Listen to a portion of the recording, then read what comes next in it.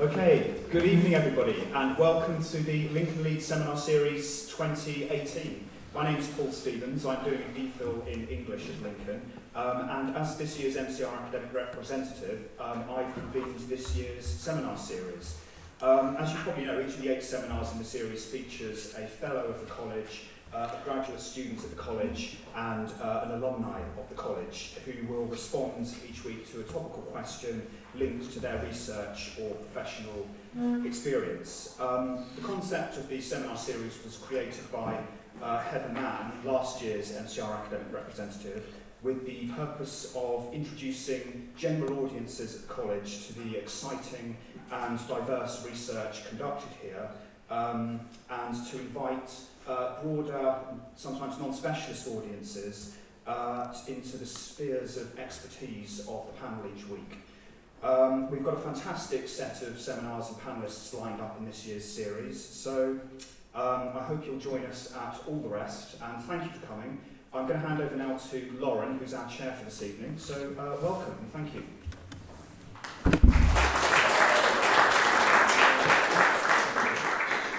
Thank you, Paul, and I could also thank you for all the work and effort you've put into these events as the president of the academic team. You really have done all the background work to make us look good, so thank you. None of this would be possible without you. Well, good evening, everyone. Thank you for being here. Welcome to this week's Lincoln Leeds event, Lincoln Leeds in Philosophy. My name is Lauren Malm. I'm doing an MST in English Literature of the 18th century. But you're not really here to listen to me, are you? Tonight we're here to discuss the question, should there be limits on free speech? A question which seems particularly relevant to us today in light of the world's current political and philosophical climate. And we'll be hearing both academic and legal perspectives from our panelists. And tonight we'll be hearing from Dr. Alexander Prescott-Couch, Ian Brownhill, and our student speaker Benjamin Musacchio. To give a brief introduction, Dr. Alexander Prescott-Couch is a tutorial fellow in philosophy here at Lincoln College. He is an associate professor in the Department of Philosophy. He graduated with a BA in Philosophy and History from Columbia University, completed a PhD in Philosophy from Harvard University, where he was the 2013 and 2014 winner of the Bowman Prize for Best Paper in Moral Philosophy. His research focuses on the philosophy of social science and political philosophy. He also has a strong interest in German philosophy. His paper, Explanation and Manipulation, was recently published in the September 2017 edition of New. Our second speaker, Ian Brownhill, is an experienced criminal defense practitioner who's practiced in all levels of courts. He graduated with a BA in jurisprudence from Lincoln College, Oxford, and earned a BBC from the College of Law. As a confident jury advocate with a busy public law practice, Ian defends protesters prosecuted for activities related to their freedom of assembly and expression, and provides criminal defense for professionals and high net worth individuals, as well as dealing with ancillary orders made by criminal courts, and does criminal work in High Court and the Court of Appeal. Nominated for the Legal Aid Barrister of the Year 2015, Ian continues to handle cases for both private and insurer-funded clients, as well as legally aided criminal defense work. Benjamin Musacchio is an MPhil student in modern languages and literatures with a focus on Russian literature. He graduated Stanford University in 2017 with a BA degree in Slavic languages and literatures and philosophy. His current research interests include the Anglo-American reception of Soviet literature and the history of Russian literary culture in Latvia. Previously, he examined American conservatives' divergent interpretations of Boris Pasternak's novel, Dr. Zhivago. He looks forward to beginning his PhD studies in Slavics at Princeton University in 2019. Without any further ado, I'd like to welcome our first panelist. So first of all, I'm just really delighted to have the opportunity to talk to you today about such an important topic, and I just wanted to say a brief words of thanks to the organizers who've been really doing a lot of work to put this series together, as well as my co-panelists, and to all of you who we really appreciate you coming and kind of being a part of the conversation that we're hoping to have tonight. So the topic tonight is the limits of free speech, and this is a topic that's been getting a lot of media attention recently. And there are really kind of 2 topics that have been getting media attention with respect to questions about the limits of free speech.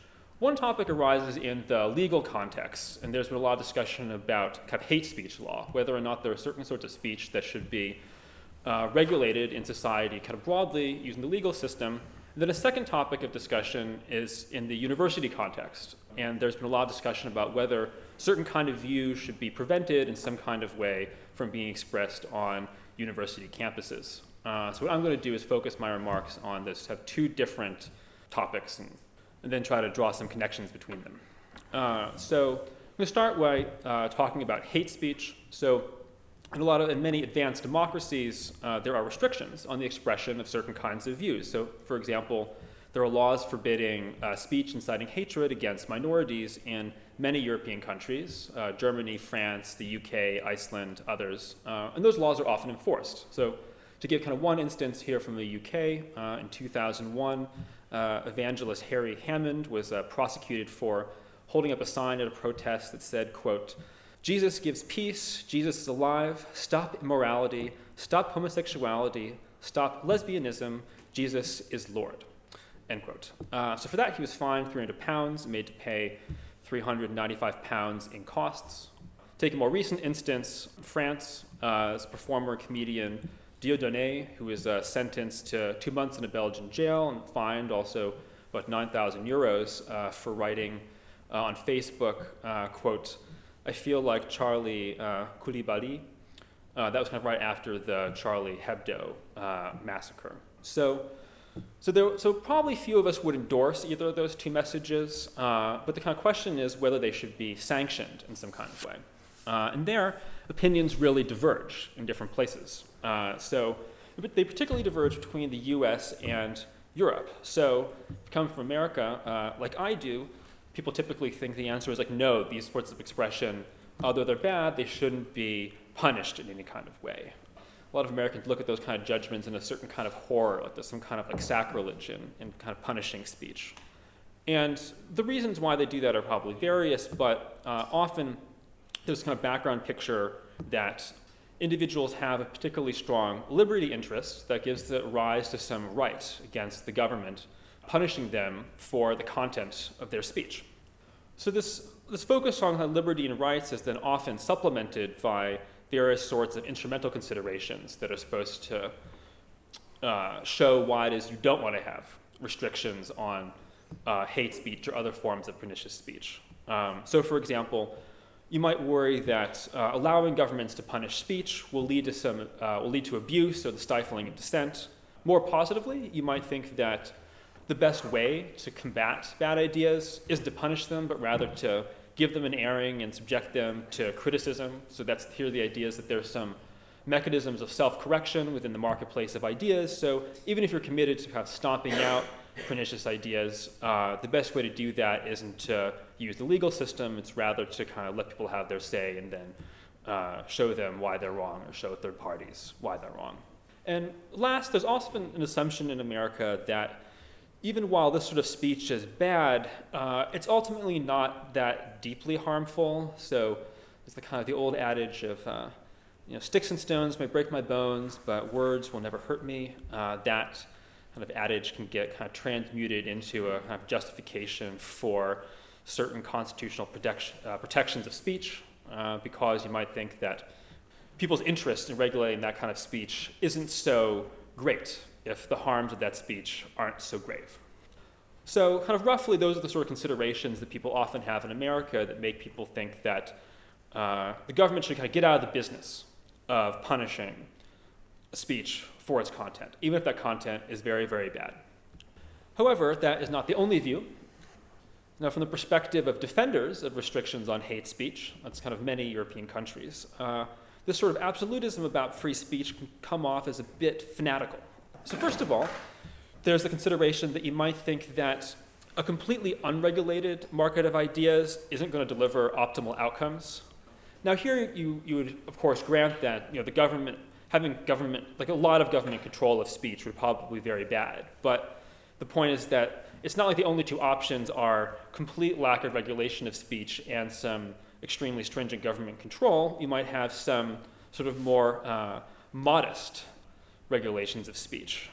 And then there, the kind of background idea is that just like, say, in the private economy, you might think that the economy functions better if there are certain kind of modest regulations with respect to what individuals are allowed to buy and sell. So too, in the public sphere, you're going to get better outcomes if there are some kind of modest regulations about what people are allowed to say. So that's a kind of way of pushing back against the idea that the problems that certain sorts of pernicious speech might give rise to can be adequately addressed just with more speech. The thought is that there really needs to be some role for government regulation. Now, a second concern that people who are fans of the regulation of this kind of speech have is that they often think that the American viewpoint really underestimates the harm done by hate speech. So you might know or might remember, or if you don't, you'll know now, John Stuart Mill famously said that, quote, the only purpose for which power can be rightfully exercised over any member of the civil community against his will is to prevent harm to others. So this is the kind of what Mill calls the harm principle. This is a principle that's supposed to, that requires that if you're going to kind of regulate someone's conduct, you need to show that that conduct is harmful. So some people appeal to that principle to justify restrictions in certain kinds of speech. However, if you're going to do that, things become a bit complicated because what you have to do is show that not just that there's some kind of serious harm, but also that there's some particular type of harm that justifies restricting speech. The reason why you need to do that is because the fact that speech would just lead to harm just on its own is not something that typically people think provides some good justification for regulating that speech. So for example, let's say you're like speech that advocates voting for some very kind of militaristic political candidate. That speech might cause like a lot of harm, particularly if that candidate wins and is very militaristic. But that doesn't seem like the fact that that harm might be caused by that speech is not taken to be something that provides sufficient justification for regulating that kind of political speech. In fact, that's the kind of political speech in favor of candidates, even if they're bad candidates, is the kind of speech that people take to be kind of paradigmatically the object of protection. Okay, so if you're going to kind of approach the regulation of hate speech by looking at the harms that hate speech might cause, you need to try to focus on some particular kind of harm that's kind of specific to the case of hate speech. So what kind of harm might that be? Well, for insight, we might turn to Lincoln alumnus Jeremy Waldron, who is a prominent legal philosopher who also was here at Lincoln, as a matter of fact, while he was doing his DPhil at Oxford. So Waldron has argued that hate speech brings about a particular kind of harm. It's a harm that offends the dignity of the citizens who are the objects of that speech, and it makes them uncertain about whether or not they really have equal standing in society. And correspondingly, it kind of undermines their assurance that their kind of rights as equal citizens are going to be protected. So here are the ideas. So for example, consider the experience of Muslim minorities in the United States when they say see signs. So these are going to be actually real signs. So quote, sign says, Muslims, don't serve them, don't speak to them, don't let them in. Or kind of posters on mosques that kind of label mosques as like, jihad centrals. So those are all kind of real cases. Now, the concern with that kind of speech, says Waldron, is that that kind of speech sends a particular kind of message to Muslim Americans, namely a message that, well, you're not real Americans, you're not welcome here, and importantly, you're not really assured that we're going to treat you like other Americans are treated.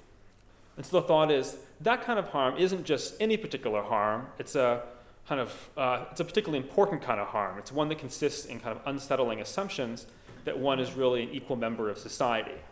In this sort of view, the idea is that there's a kind of positive function of hate speech restrictions. That's that what those restrictions do is preserve the equal standing of members of minority groups by providing them with a particular kind of assurance that society is going to protect their rights and standing, so that hate speech restrictions are kind of part of a kind of well-ordered egalitarian society.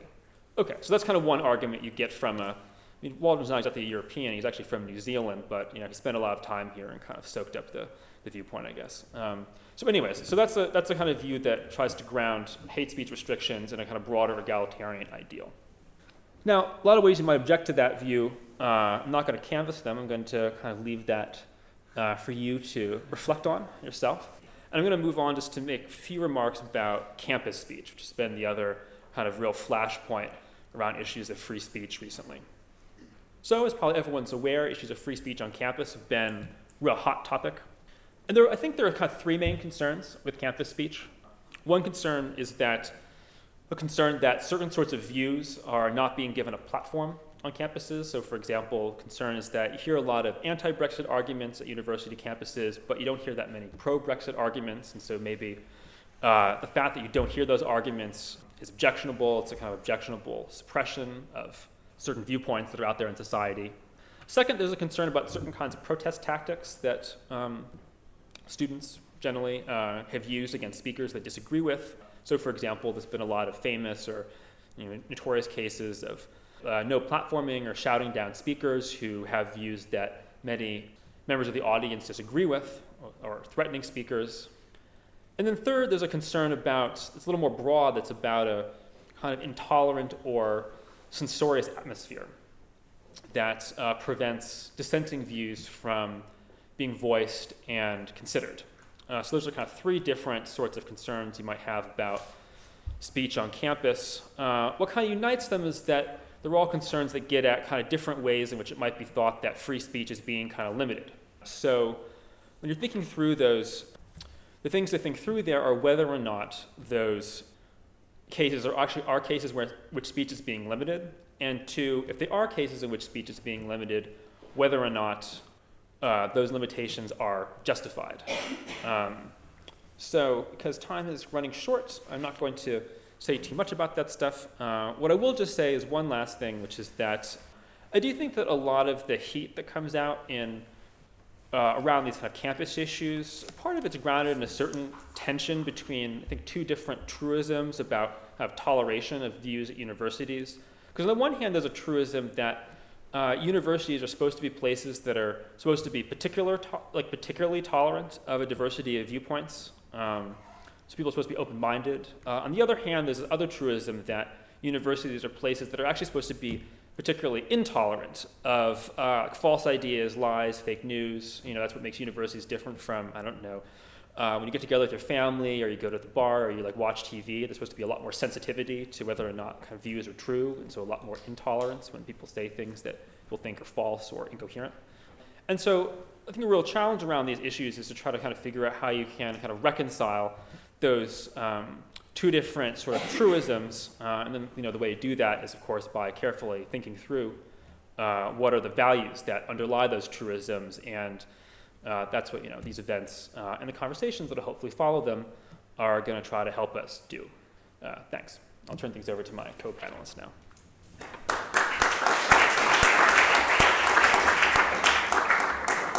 Thank you so much, Dr. Christopher Couch, and again, over to Ian Brown. Thank you very much. Firstly, thanks very much for the invite. Barristers prefer to speak standing up because most of us are frustrated actors. You'll have to excuse me if I dance around the room a bit because I have a tendency to. I speak with my arms as well, and I have all those bad habits which were supposed to be beaten out of me during my pupillage.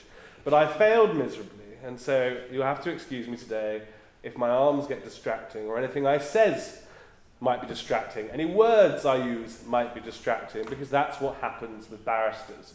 And one of the things I wanted to do this evening was to demonstrate something not only about my profession but also about speech. And so rather than write down what I was going to say or use the dreaded PowerPoint, I did what I did when I was defending back in the magistrates' court. So in the magistrates' court you'd often get papers about half an hour before, if you were lucky. You'd go into court and you'd have to say something on behalf of the poor soul in the dock. And lots of the poor souls who I represented in the dock back in the day were protesters. One of my worst experiences, although looking back on it now is one of my happiest, was going to the City of Westminster Magistrates' Court, appearing in front of the Chief Magistrate for England and Wales, representing 10 protesters. And those 10 protesters had all been summoned to court that day because they'd tried to occupy Parliament Square. During the Occupy movement, they'd set up tents there, and the police had come along and arrested them all. It had all been jolly fun. The police had laughed as they'd arrested them. The protesters weren't taken away in vans. Instead, they were taken away in coaches, and they sat next to the arresting officer and had a chat on the way back to the Nick. But anyway, that day in court, they didn't particularly like the Chief Magistrate for England and Wales. He didn't particularly like them. He certainly didn't like me, as many judges don't. And sadly, the protesters decided they were going to exercise their rights to freedom of speech in the dock, in the City of Westminster Magistrates Court, by singing "We All Live in a Fascist Country" to the tune of Yellow Submarine. They then decided they weren't going to leave the dock when told to do so by the Chief Magistrate, and got into their sleeping bags and were carried one by one to the cells. So in terms of limits on freedom of speech, the first one I wanted to talk about this evening in reality was self-regulation. And the reason I wanted to talk about that primarily is because in recent times I find myself really sad. And the reason I'm sad is because I go onto Twitter and I go onto Facebook and I see what people write about all sorts of different things, from points of law. I'm constantly hearing how the European Convention on Human Rights is a terrible thing, the Human Rights Act is a terrible thing, all the way through to basic things about everyday life. People debating things as mundane as what should happen, what's good etiquette on the tube, or what we should be doing in terms of Brexit, moving forward, very basic things about how we live. And one of the things which strikes me about Twitter in particular is this thing that appears at the top of people's Twitter profiles. And it says, "Opinions are my own." What does that mean? Opinions are your own. Of course they're your own opinions. You're the one there putting it out. Retweets aren't necessarily an endorsement. Well, what is a retweet then? You're putting it out there. You're promulgating that speech to other people. And one of the interesting things about self-regulation, freedom of speech, is, in my mind, that should be the principal way that we restrict freedom of speech. We should all be able to self-regulate what we say to make it acceptable in a way that we can all rub along together. When I was in the JCR here, I think it was about 2004, 2005, just showing my age, the bursar at the time decided that he wanted to push through at the SCR so that different room rates were charged in different types of room in the college. So if you got a really awful room in the Mitre, as I did twice, you would pay less than somebody who had one of the nicer rooms over here. And the JCR got together and we all talked about it, and we were against it. And there were lots of to and fro about what we should do, and the JCR president at the time, who was very right on, very much a campaigner, I point out now he's a barrister who tends to represent the government, said, "Well, I'll go and speak to the rector. I'll sort it all out." Came back from the rector. The rector said, "Well, it's up to the SCR.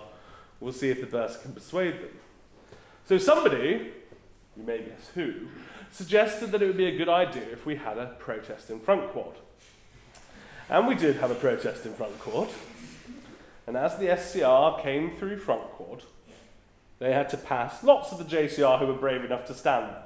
And it was actually, believe me honestly, a heart-in-mouth moment. Because I thought, oh, this could go really badly. They may not react well. This is Oxford. We're not really known for protest. But everybody stood there in silence. And the wonderful thing about everybody standing there in silence was, it actually made the bursar look like a bit of a villain. He wasn't a villain. He was a very nice man, actually. And he came in, he bowed and went, yes, yes, boo hiss to all of us. And we all still stood silent. Anyway, the SCR decided not to put in the different rent rates, and we won. And I'd like to think that our little silent protest had something to do with it. But that was all about self-regulation, in that we decided to protest and we regulated what we said or didn't say in a way to try and have an impact. You then move to the law, and the law restricting what people say. And the main piece of law which has done that, which is the most controversial, and it's been one which troubled me, especially in the early years of my career, when I was traipsing to and from magistrates' courts here and there, was Section 5 of the Public Order Act. Basically, criminalising somebody for doing something which is insulting, saying insulting words, displaying insulting signs and behaviour.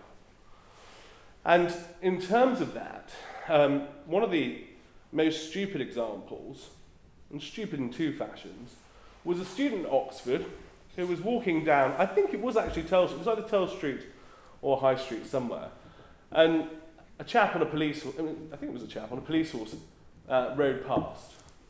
And this student, who was probably a little bit stupid and probably a little bit more drunk, said to the police officer, "Is your horse gay, mate?" Stupid thing to say. Absolutely meaningless, absolutely stupid considering where you're a student, but that's what he said. Police officer takes exception to the sexuality of his horse being questioned and arrests said student. Said student is taken to the cells, said student is facing a criminal sanction. Eventually, the Crown Prosecution Service dropped the case. But for doing something as stupid as that, someone was arrested and their liberty was taken away. That's really quite a draconian restriction. And the reason why Section 5 of the Public Order Act came into force in the first place was actually as a tool against the miners' strike. It was a tool against miners who were causing problems for Thatcher and her government. 2014, the House of Lords took away the word insulting from Section 5, but it's still on the statute books. People can still be arrested for doing something which is effectively causing somebody else to be upset. I've defended a variety of these people. One lady I represented had set fire to an effigy of Boris Johnson. Arrested, taken to the cells, trial, specialist prosecutor brought in, me brought in, all for setting fire to a doll dressed up like the Mayor of London, as he was at the time. So there is some risk in the law restricting freedom of speech. It can quite often come out of really good intentions. So the obvious example is the Protection from Harassment Act. People get stalked. Stalkers tend to be nasty, fanatical individuals who pick on someone and then they keep going. So the law reacts to it, and the law passes the Protection from Harassment Act. Recently, it made stalking a criminal offence, but there's also civil injunctions that can be sought on behalf of people who say they're suffering from harassment, alarm and distress by the actions of another. I've represented now in the civil court a number of individuals who have upset people in public office. So I've defended civil claims for injunctions where the people being upset, some of them local elected officials, some of them working for the police force, and some of them working for another public authority who I won't name. In all those circumstances, public funds were used to curtail what bloggers had said on blogging websites and on Twitter. Is that the right thing to do? Perhaps I'll find out from you later. Because in reality, when it comes to limits on freedom of speech, what we're seeing at the moment is a tend towards a third kind of regulation, and that is a form of social regulation. So society at large deciding what speech is acceptable and not. So it's not the law, it's not somebody deciding themselves. Instead, it's the pile-on scenario. I'm probably showing my age now, and a bit about my background, but anybody who's watched a rugby match will see that when somebody ends up on the floor with a ball, everybody else piles on top. And if that ball that you've got in your hand is something that people don't like, you're going to find lots and lots of heavy men and women, depending, on top of you. And they're trying to stop that person getting up. And that's what goes on with social regulation. Now, social regulation of speech is in some respects a good thing. I don't know if any of you have seen, again, perhaps I spend far too much time on trains watching social media. There's a recent piece of footage from an overground train in London, where there's two people sat next to each other. One chap's white British, the next person next to him is probably, I think he's French or Belgian. Anyway, argument disrupts between the two of them. White British guy starts going mad, starts going, get back to your own country, this is my own country, mate, this is what we voted Brexit for. And it escalates. He starts swearing. People say to him on the carriage, just stop it, mate, just stop it. He doesn't stop. And it carries on. So people intervene. Now you can understand why people intervene in those circumstances, because effectively what's going on is a disruption in people's normal, peaceful, everyday life. The difficulty comes when you're having arguments, debates like today. These topics, interesting, pertinent, absolutely. Controversial? Maybe. As controversial as they could be? No. What if today we were having conversations about far-right extremists, abortion, things like that? Who should we give a platform to and who shouldn't we? I represented a number of people from an organisation called Class War, and they absolutely hated the middle classes, Oxbridge, everything else. I got on with them very well. I completely disagreed with a lot of what they said. They completely disagreed with me. They took the mick out of me for going to Oxford. We got on very well. I defended them, and I will always defend their right to speak freely, because that's the right thing to do. And in my mind, universities, especially student bodies, should try and promote speech and debate which is sustainable and done so that people can express what they are saying. Going back to my point at the start about preparing cases on the back of a fag packet, the amount of words on here is about as many words as you can get in a tweet. Far too much time, effort, and energy is spent debating the contents of tweets rather than looking at society and looking at how we facilitate people being able to speak, being able to say what they want to say, and being heard. Only when you let people express themselves, hear them, and challenge them, can you reach the true aim in all of this, which is freedom of speech. Thank you very much for listening. I hope my hands didn't distract too much.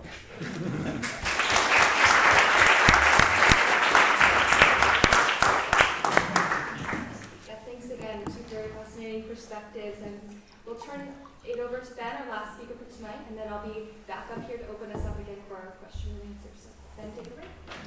Great. So my guiding question is this. What are the proper limits, if any, on free speech in the academy? The university, that is. I divide my talk into three parts. First, I explore William F. Buckley Jr.'s discussion of academic freedom and the role of professional competence in determining protected speech. And for those unfamiliar, William F. Buckley Jr. was the architect of post-World War II American conservatism. He was an editor, an essayist, a television host, a harpsichordist, and much else besides. Second, I examine the fraught territory of defining professional competence in the humanities, and in so doing, I identify the drawbacks of both permissive and restrictive speech regimes. And third, I offer three intellectual virtues that help us fix the limits of allowable speech. It's the sort of bird's eye view of the talk. So to begin, to discern the role of free speech in the university, we must first understand the essence of the university as an institution. The proper extension or limitation of academic free speech follows from what an academic institution essentially is. Here's a working definition from the 20th century philosopher Karl Jaspers, quotation, "The university is the corporate realization of man's basic determination to know," end quote. Pursuing knowledge and coming to grips with the consequences of this pursuit constitute, in my mind, the purpose of the university qua corporate body. I argue that a free speech regime in the university may still be free when it censors speech that antagonizes the university's constitutive quest for knowledge. Like the polity that prohibits certain speech acts to protect its citizens from violence and defamation, the university body may properly protect itself from impediments to its pursuit of knowledge mission. So I will concretize this point by turning to William F. Buckley Jr. and his provocative reflection on academic freedom, God and Man at Yale, which was published in 1951. This book, God and Man at Yale, discusses examples of illegitimate interference into the university's mission. Buckley conceives of these interferences as expressions that deform the essence of the university, the corporate body that pursues and makes sense of knowledge. Buckley, circa 1951, would today be considered a very rare bird. He is a right-winger offering a defense of speech restrictions in the university. Buckley was particularly lucid on the regulative role of experts in establishing boundaries of protected speech in a particular discipline. And his argument, which I will adumbrate right now, has contemporary defenders in people like Robert Post, a legal theorist at Yale Law School, and Brian Leiter, a philosopher at the University of Chicago, neither of whom share Buckley's conservative politics. So, Buckley insists that faculty must voice, quote, professionally competent views to enjoy free speech protections. Another quotation from Buckley, an example, in fact. The mathematician who advances that it is possible to take the square root of a minus number is demonstratively in error, and thus can be rightfully censored or dismissed. Buckley argues that in the humanities, the definition of professionally competent is much more difficult to define than in the sciences. English professors who extol the literary value of Gertrude Stein may safely be within the bounds of professional competence. Yet so too are those who scorn Stein as a charlatan. Gertrude Stein's disciples and Stein's skeptics may both occupy faculty chairs in Yale's English department, according to Buckley. That was Buckley's example, the Stein example. But Buckley doesn't tarry in literary studies or mathematics for long. He is most interested in the moral and social sciences. Here he wishes to narrow the definition of professional competence. Buckley, in fact, deems professionally incompetent those faculty members who savage the salubrious orthodoxies of Christianity and liberal individualism. For Buckley, any professor who voices anti-Christian animus or publicly supports socialism or communism has no place at Yale. It was, even in 51, an extremely provocative argument. Most important for our purposes, though, is that Buckley recognized that academic freedom involves, in fact, the censorship of incompetent speech. And I follow Buckley in recognizing that irrational, anti-intellectual speech impedes the university's essential imperative, and such speech should be expelled. Consider some additional examples of professional incompetence. A geographer who becomes convinced that the earth is flat and preaches this claim can be rightfully censored. So too, physiologists that assert the congenital inferiority of the non-white brain. These expressions have no place in the university because of their manifest irrationality. No expert could adduce credible arguments to support these claims. And this is an important point. These claims are not merely wrong. They do not qualify as morally or intellectually serious positions because they do not trade in the currency of bona fide argument. It's fairly straightforward to identify irrational falsity in the natural and experimental sciences, the mathematician, the geographer, etc. But how do we draw the boundary between rationally tenable, though perhaps unpopular speech, and speech that is illogical, inimical to the university's mission? This query radiates special urgency when we consider the humanities. Buckley was right. Disagreement in the humanities runs much deeper when compared to other disciplines. For this reason, the proper methods, objects, and ultimate purposes of many humanistic disciplines are constantly put to question. For instance, what is the proper practice of philosophy? This is a contentious, productive, generative inquiry for philosophers. Another example, who produces meaning, readers or authors? This is a globally debated question among philologists. I would argue, though, that many natural and experimental scientists would have little use for the relevant parallel of these very capacious inquiries. We can link humanists' disagreement on first principles with our reflection on academic freedom. In the humanities and social sciences, experts often disagree on what qualifies as a rational position, as an argument. There are myriad examples of experts who hold well-credentialed colleagues in contempt, not because they are wrong, but because their colleagues are not regarded as making rational arguments. I'll concretize this. Consider the contemporary philosopher hitherto mentioned, Brian Leiter. In an essay concerning academic free speech, Leiter disparages the study of Hegel, Martin Heidegger, Ludwig Wittgenstein as, quote, mere cultish preoccupation. Of course, there are tenured philosophers who consider Heidegger and Wittgenstein, among others, to offer illuminative insight. Some happily identify themselves as Heideggerians or Wittgensteinians. Yet Leiter claims that their intellectual activity is not intellectual at all, but instead is just self-congratulatory backslapping. He admits the necessity of teaching Hegel, Heidegger, etc. only as a matter of intellectual history. These thinkers, quoting Leiter, quotation, cannot be invoked as guides to truth. Leiter evidently desires to ship his wayward colleagues, Heideggerian, Wittgensteinian colleagues, over into the history department or chuck them out of the university altogether. Now, Leiter doesn't elaborate on why he considers Heideggerians to be non-intellectual and cultish. His only defense of this type of censorship is that Heideggerians, Wittgensteinians et al. Supposedly attend to in-group solidarity as opposed to disinterested truth-seeking, Wissenschaft. How we evaluate his justification for this exile is not of central concern, and if you think I'm being uncharitable in my reconstruction of his argument, you can consult the paper yourself. Its title is Why Academic Freedom, and it's available on Brian Leiter's Academia EDU page. This is sort of beside the point. I want to highlight with this example a none too rare phenomenon, specifically the phenomenon of experts, frequently humanists, decrying their colleagues' lack of rational argument and censoring them on this basis. How can we resolve then this disagreement on what qualifies as rational argument and thus as permissible speech? There seem to me two poles of possibility. The first pole is an everything goes logic that would protect anything that smells like a rational argument.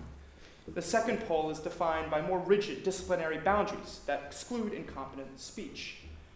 I argue that instantiating either pole does not seem terribly wise. There are multiple dangers, first, of an everything goes regime.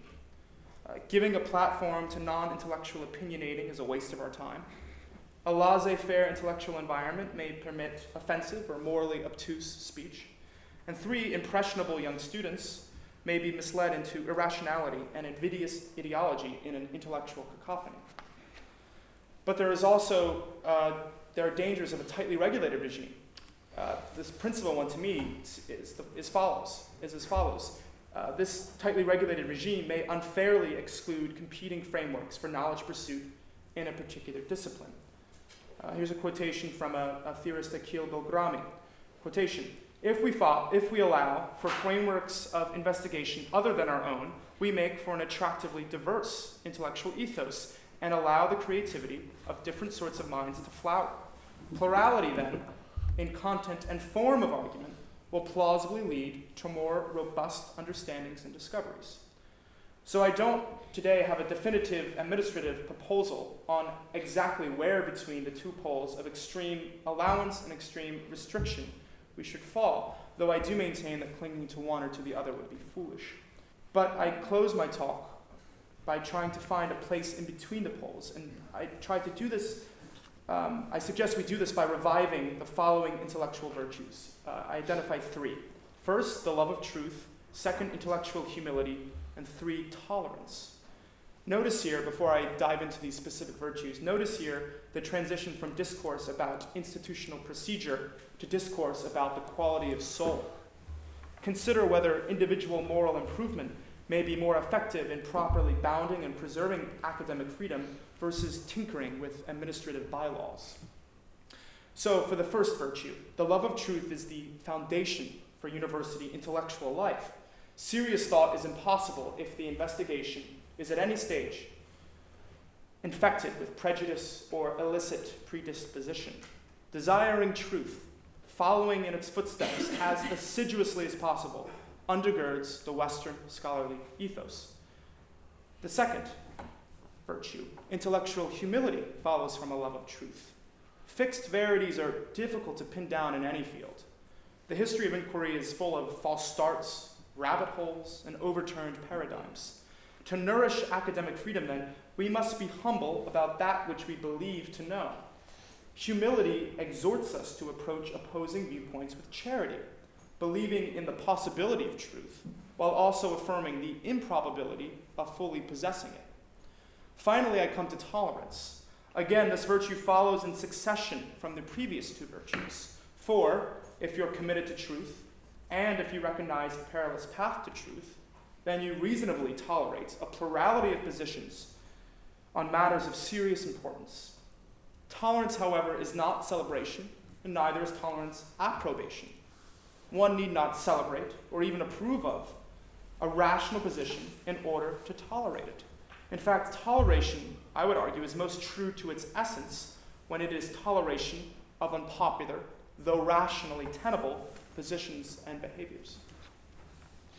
Habituating these virtues would presumably have numerous salutary effects vis-a-vis academic freedom. The tolerant and humble lovers of truth would more clearly discern the boundary of competent versus incompetent speech. Why? Well, these lovers of truth would possess supple intellects and would be glad to be proven wrong, to be led from ignorance to ever richer understanding. And yet, their desire to know would prompt impatience with posturing and pretense. They themselves would resist the seduction of ideologies and prejudices that masquerade as rational argument. So my few minutes remaining, I'll conclude with a quotation from the theologian Paul Griffiths. He emphasizes the high moral seriousness of the academic vocation, and on this point, I'm in full agreement with him. Writing about the academic vocation, he says this: each of us should be tense with the effort of it, thrumming like a tautly triple-woven steel thread with the work of it, consumed by the fire of it, ever eager for more of it. We have neither time nor resources to waste. Considering my audience, I think that this serves as a fitting conclusion to my talk. Thank you very much.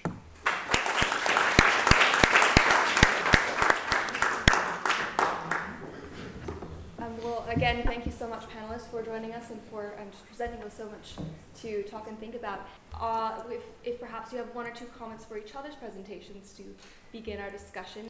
I have one thought on Brian Leiter censoring the Heideggerians. Sure. So the one thing I think it actually is worth thinking about is whether or not failing to support certain things being at the university constitutes a kind of censorship. I think that's something that's a kind of open question that's really useful to try to think through.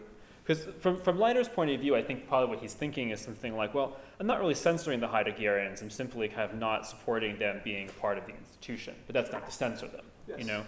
So Censoring them in the university context, in that you don't extend invitations to them to give papers, you're not going to approve of their tenure, etc. You wouldn't take a PhD student interested in Heidegger. Yeah. I guess I was just wondering if that kind of raises, when people talk about censorship and suppression, often there's the implication that goes along with that is that there's some kind of very special justification required to suppress something that's out there. But you might think that's not obviously the case with failing to support something. You know, because if you don't support something, you're not doing anything wrong unless it's the case that the thing you're not supporting hasn't claimed to be supported. But that's something that might be disputed in this particular context. That's what I was thinking. So I'm not saying that distinction between failing to support and censoring is always so airtight, and there's going to be a lot of cases in which probably it's not clear which one is going on. It's like Facebook. Facebook doesn't allow certain views. I mean, is it failing to support them or is it censoring them? But I was just thinking that it might be useful to try to think through that in this context because it might be useful. And I know that one question I had coming into mind was this idea of social regulation of free speech versus a legal regulation of free speech. Is there this idea of a social regulation as sort of we're protecting ourselves rather than needing the government to protect us? Is that a fair point? Yes, I suppose, yes. To what extent are we able to regulate each other for the purposes of maintaining good societal order? Well, the concept, before you had things like Section 5 of the Public Order Act, and you used to have the European Convention on Human Rights, you had sort of two interesting concepts legally which are sort of linked to social regulation. I just want to bring them up very briefly. The first is breach of the peace. The idea that if you breach the Queen's peace that you were liable to be arrested. And breach of the peace was never really, it still exists, it's never really been something which has been nailed down particularly by the common law. So instead it was something used by provincial law enforcement, generally magistrates and police officers when they came about, to restrict the conduct of others. And the other way of doing it was the Riot Act. So reading people the Riot Act, they were literally read it. And they were legal methods, but in reality they were methods of quashing dissent. And now we have this sort of different phenomenon whereby we don't necessarily resort to the law, because instead we can shut down people in different ways. And this idea that, what I really don't like is the idea of, especially at places like universities, the idea that, say we had an evening like this evening, and if half of you decided you didn't like what one of us was going to come and say, you would sit there and you would shout, or you might come and stand really close to us and shout in our faces, or you might be violent, or you might, cajole people on the way in. That isn't social regulation, that's more intimidation. And there's a distinction. I think it's about being able to say things and being able to challenge them without fear. I also think it's a two-way street, to get back to my point on virtue cultivation. I think we have to cultivate the virtue of not giving offense in the way that we speak, and I think this was, or at the least be sensitive to audience, to context, etc. Yeah. Of this sort of social surroundings. Yeah. But then also we have to cultivate the virtue of tolerance. We live in multicultural, multi-ethnic, multi-religious societies. We're going to rub up against people who have a profoundly different understanding of the world and man's place in it. Absolutely. So I sort of see it, we should attack it from both sides. One of the big problems there is who ends up as being the arbiter of all of this. Because at the moment the arbiter tends to be Mark Zuckerberg or a judge. And I don't think either of them are ideally placed, to be entirely honest with you. Shouldn't say that about judges, especially when it's going on a podcast, but there we are. We won't tell. My Facebook account will be shut down tomorrow. Yeah, I do think with also in this issue of social regulation, there's this kind of interesting question about how you understand like negative judgments about others' speech, and whether those things whether negative judgments about others' speech are really analogous to like sanctions in some kind of way. So because often there's this background assumption that in some of the concerns about, say, censoriousness, which is that, well, I'm being censored if people don't like what I say and they negatively judge what I say. I mean, there seems to be some kind of truth in that, but there also seems to be a lot of falsity in that, because like the mere fact that you're negatively judging what someone is saying is not in of itself, doesn't seem like a sanction. Like, if all of you in the audience kind of come to think like, oh God, I can't believe I came to this thing, it was so bad, like I can't believe I had to hear this talk that this like philosophy fellow gave, it's terrible. I'm not being sanctioned by you. Think. I might not like it. It might be really sad. It might prevent me from like doing other talks, that kind of thing. So in terms of like affecting my behavior, it might be quite significant. But it's not clear that it's social regulation of the form of this in any sense analogous to the kind of role of, say, like legal punishment in the legal sphere. So note that. Yeah, absolutely. And unfortunately, as ironic as this is, I do have to put a limit on the free speech conversation tonight. And so we don't keep Lincoln's lovely dining staff waiting for us.